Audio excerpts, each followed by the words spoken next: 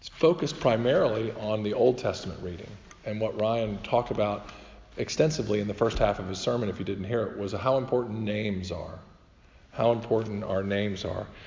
He used examples from the Old Testament reading where he talked about Isaac.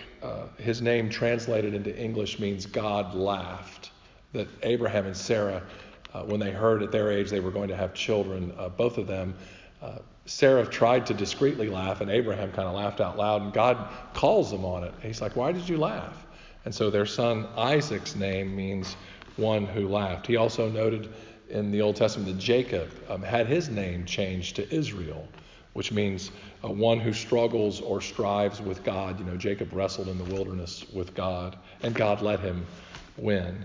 He talked about Simon's name being changed in the New Testament by Jesus, face to face. Imagine that. Imagine Jesus here today looking at each one of us and saying something like, Lee, I'm going to change your name to whatever. So I'm sure it's a powerful moment. But he changes his name to Cephas, which we all know translates means the rock. And he later says, Peter, on you I'm going to build my church. You're the rock. Names, Ryan said, are supremely important. And he brought up, of course, the most important name of all, which was Yahweh. And he even pointed out that over our stained glass window up here on the top of our apps are the Hebrew consonants for the name Yahweh. There are no vowels in Hebrew.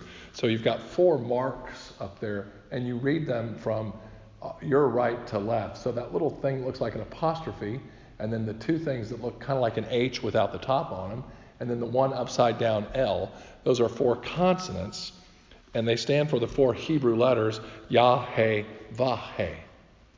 There's no vowels in between. And what it means, what God's name means essentially, is one who saves.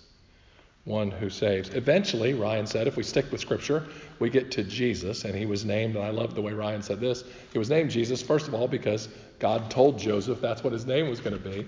And then he was named Jesus, we later understand, because his name means one who delivers, or one who saves. And so Ryan pointed out how beautifully Scripture had gone from the reading that we heard this morning or this afternoon to Jesus, the one who saves.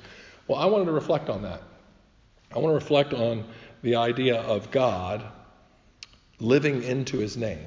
It's a little presumptuous to stand up here and say, well, God, prove it. How essentially do you save? How do you save? And I think our gospel reading presents it to us in a beautiful way.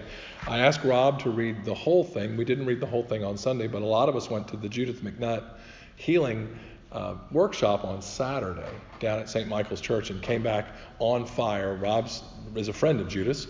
He's worked with her and been in her company a lot. And so he knows how experientially exciting it can be. Laura was there to be in the presence of almost 200 people in that old church and to hear testimonies about healing. And that's what I believe this Wednesday service is supposed to become. When I got here, I said kind of matter-of-factly, well, how many people have been healed in our Wednesday service? And Ryan looked at me. We were just getting to know each other, and he couldn't tell if I was being serious or funny. He's like, what do you mean? I said, well, we advertise it as a healing service. I believe God heals today. How many people, who's the last person to give testimony about healing? And he said, I don't think we do that. I'm like, well, then we ought to rename it. Let's just call it Wednesday noon service and drop the whole healing thing. He's like, no. And so I talked to Mike Lumpkin, and there have been healings. This year we've had people who've come, whether it's emotional, physical, spiritual, people have been healed here. The most prominent example for me are the 2 young girls who seem to be overcoming cancer. I mean, one of them had a deadly cancer diagnosis. The other one had one that they thought had a good chance of survival. But both of them seem to be working toward a bill of clean health. That's nothing short of miraculous. And we all believe God uses everything in this world, even modern medicine. So we give praise that God is healing. But how does he save?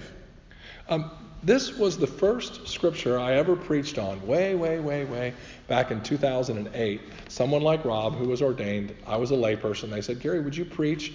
They had heard me give an Alpha talk. And I said, well, I guess when or where? And they were like, no, on Sundays at all 3 services.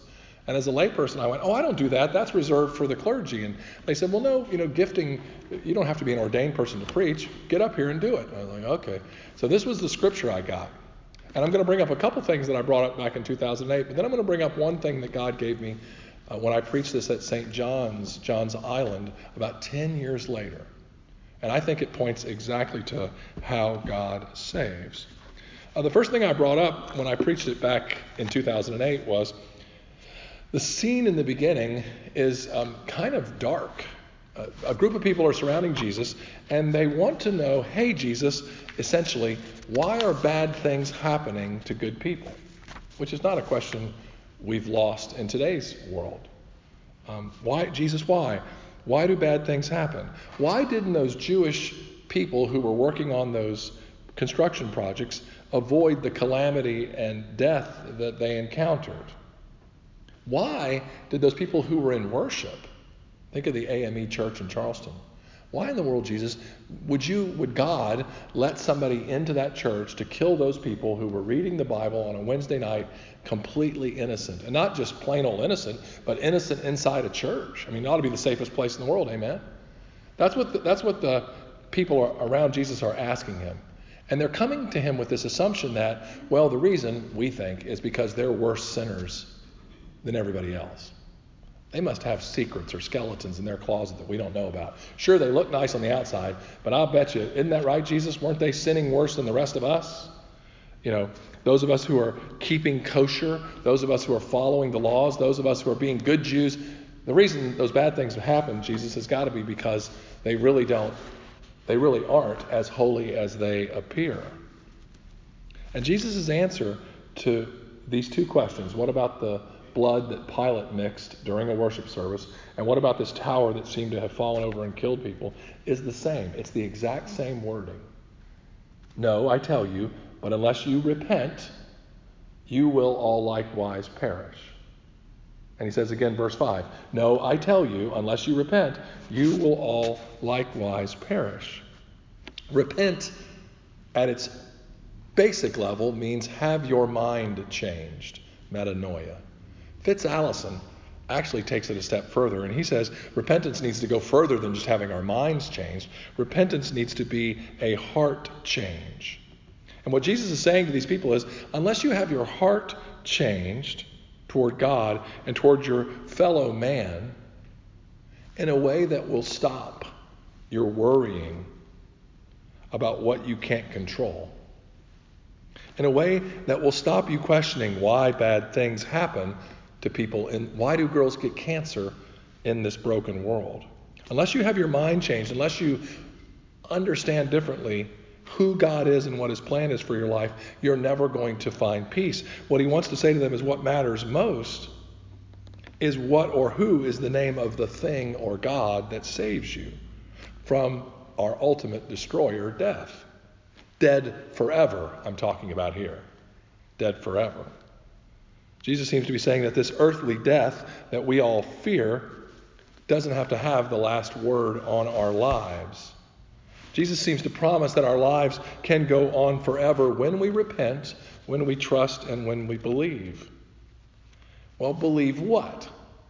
What do you want us to believe, Jesus? I think that's where the second part of the parable answers the question about God's salvific nature. God saves.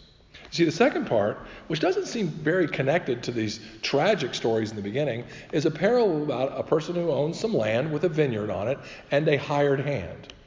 Spoiler alert, this is about God the Father and Jesus having a conversation. God the Father is the vineyard owner. He owns everything. Israel's often referred to as a vine. So the vineyard owner is God in this parable, and the hired hand, the person tending the vineyard, is Jesus. I want to read it again, and then I want to tell you about a sermon I just heard. And Jesus told this parable. A man, God, had a fig tree planted in his vineyard, and he came seeking fruit on it, and he found none. And he said to the vine dresser, the hired hand, look, for 3 years now I have come seeking fruit on this fig tree, and I can find none. Cut it down. Why should it use up the ground? And the hired hand answered, Sir, let it alone 1 more year until I dig around it and I put manure on it. Then if it should bear fruit next year, well and good, but if not, you can cut it down.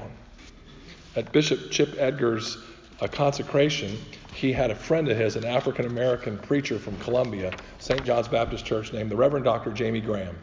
And Jamie got up in the pulpit. He's this handsome African-American guy. And I'll tell you, the first 4 or 5 minutes were terrible. And anybody who's ever stood up to preach, we were praying hard, because here was this African-American guy in a room full of 90-something% white people, a few African-Americans here or there. Fred was there. And I know his nervousness or his anxiety level was high, and you could feel it. I mean, all of you who are good at something, if you're trying to teach somebody to do it, you always notice like their hands shake a little bit. That's what everybody who'd ever preached, I think, was feeling for the Reverend Dr. Jamie Graham. And we were all like, please, Lord, let him relax. Please, Lord, let him feel the power of your Spirit, and let him deliver a word that'll change our lives. And boy, oh boy, did he. After about 5 minutes, he kind of caught traction. You know how cars spin their wheels and eventually they catch and go? That's what he did. And man, oh man, he preached for about 22 minutes, which was astonishing. I thought it would go on much longer. But he preached this message, I'll never forget it, planted to produce. It was the same parable he used. We are planted here in Georgetown, in our families, with our backs that hurt us sometimes, on oxygen sometimes, divorced sometimes, trying to finish a house and get a ministry started sometimes. We're planted here to produce something. The owner comes and says, hey, they've been here all this time. There's no fruit. Trees are supposed to bear fruit. Where is the fruit? And so he went on and on and on about planted to produce. I loved it because it pointed to this point I'm trying to make, and I'm closing. How does God save? How does God save? In this parable, we hear two things. Not only how he saves, but how he helps us produce. It's right there. The hired hand says to the father, wait, please, and let me do something. 3 years, did you notice? The length of Jesus' ministry. Most good theologians believe he started his ministry around age 30 and he was crucified around age 33. 3 years. 3, any time in the Bible is very important. The Trinity, which is up there on the stained glass window, 3. 3 years, no fruit. Jesus says, well, don't cut it down yet. Let me do something. Let me dig around it. Let me stir it up. Let me till the soil. Let me get dirty working with this fig tree in our lives. And second, look at the word. I wish I could remember the page in the Bible it was on. But it's Luke. The word he uses is not fertilizer. It could be, if it was properly translated into fertilizer, the Byzantine Empire had fertilizer. But in this reading, what we hear is the word manure. Where is it? Thank you, Rob. There it is. So let it alone this year until I dig around it and put manure on it. Manure, right there. Everybody know what manure is? Right. Thank you for smiling and laughing. Manure is feces, human and animal. Manure is made up almost entirely of, are you holding on? Dead, used blood cells. So what the hired hand is saying to the owner of the vineyard, thank you, is let me get in their lives. Give them a chance to get to know me. Give them a chance to hear what I say. Give them a chance to feel the healing power of me. And to seal the deal, let me pour my blood out for them. Because when they're confronted with this idea that I'm willing to give my blood for them, that I'm willing to die for them, that will cause them to produce fruit. That's how God saves. Jesus is looking at the Father and saying something, and the Father knows this. I can save them. I can give them my blood. And when they believe that, they will be saved. Saved for eternity, yes, but also saved for today. Because when we believe that we are planted to produce, brothers and sisters, no matter what's going on in our lives, we will radiate the joy of the Lord. It's why Emily's always smiling. So, today, each one of us, if you're not feeling particularly stirred up, if you can't feel Jesus digging in your garden, ask yourselves, what are you spending your time doing?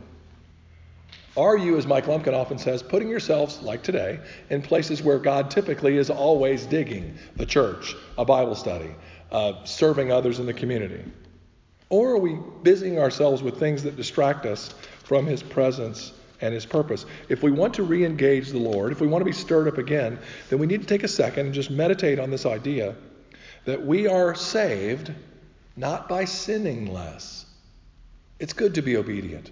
It's good to be honest. It's good to try to be good followers of Yahweh. But that is not what will save us. Or worrying about the things that we can't change. Or who has it better than us.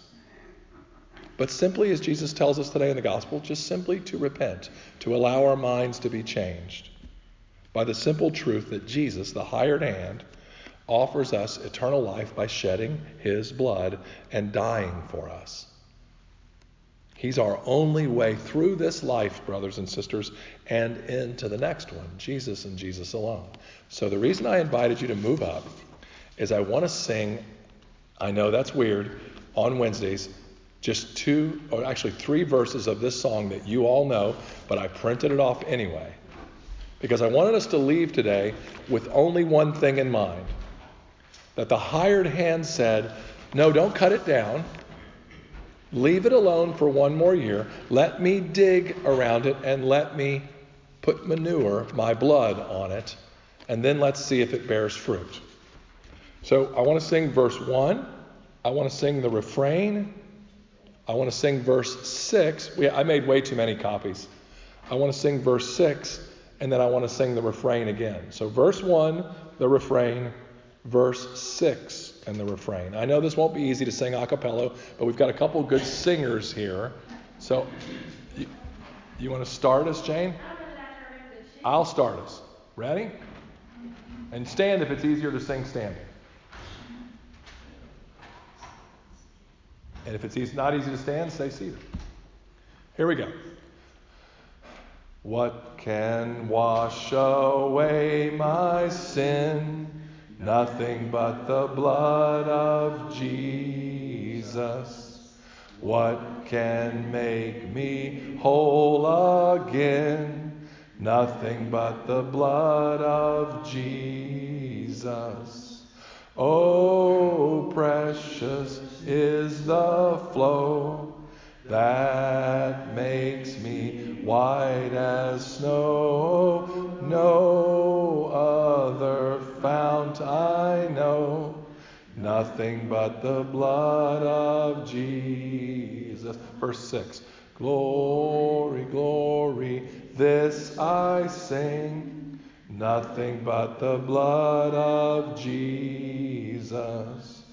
All my praise for this I bring, nothing but the blood of Jesus. Refrain. Oh, precious is the flow that makes me white as snow. No other fount I know, nothing but the blood of Jesus.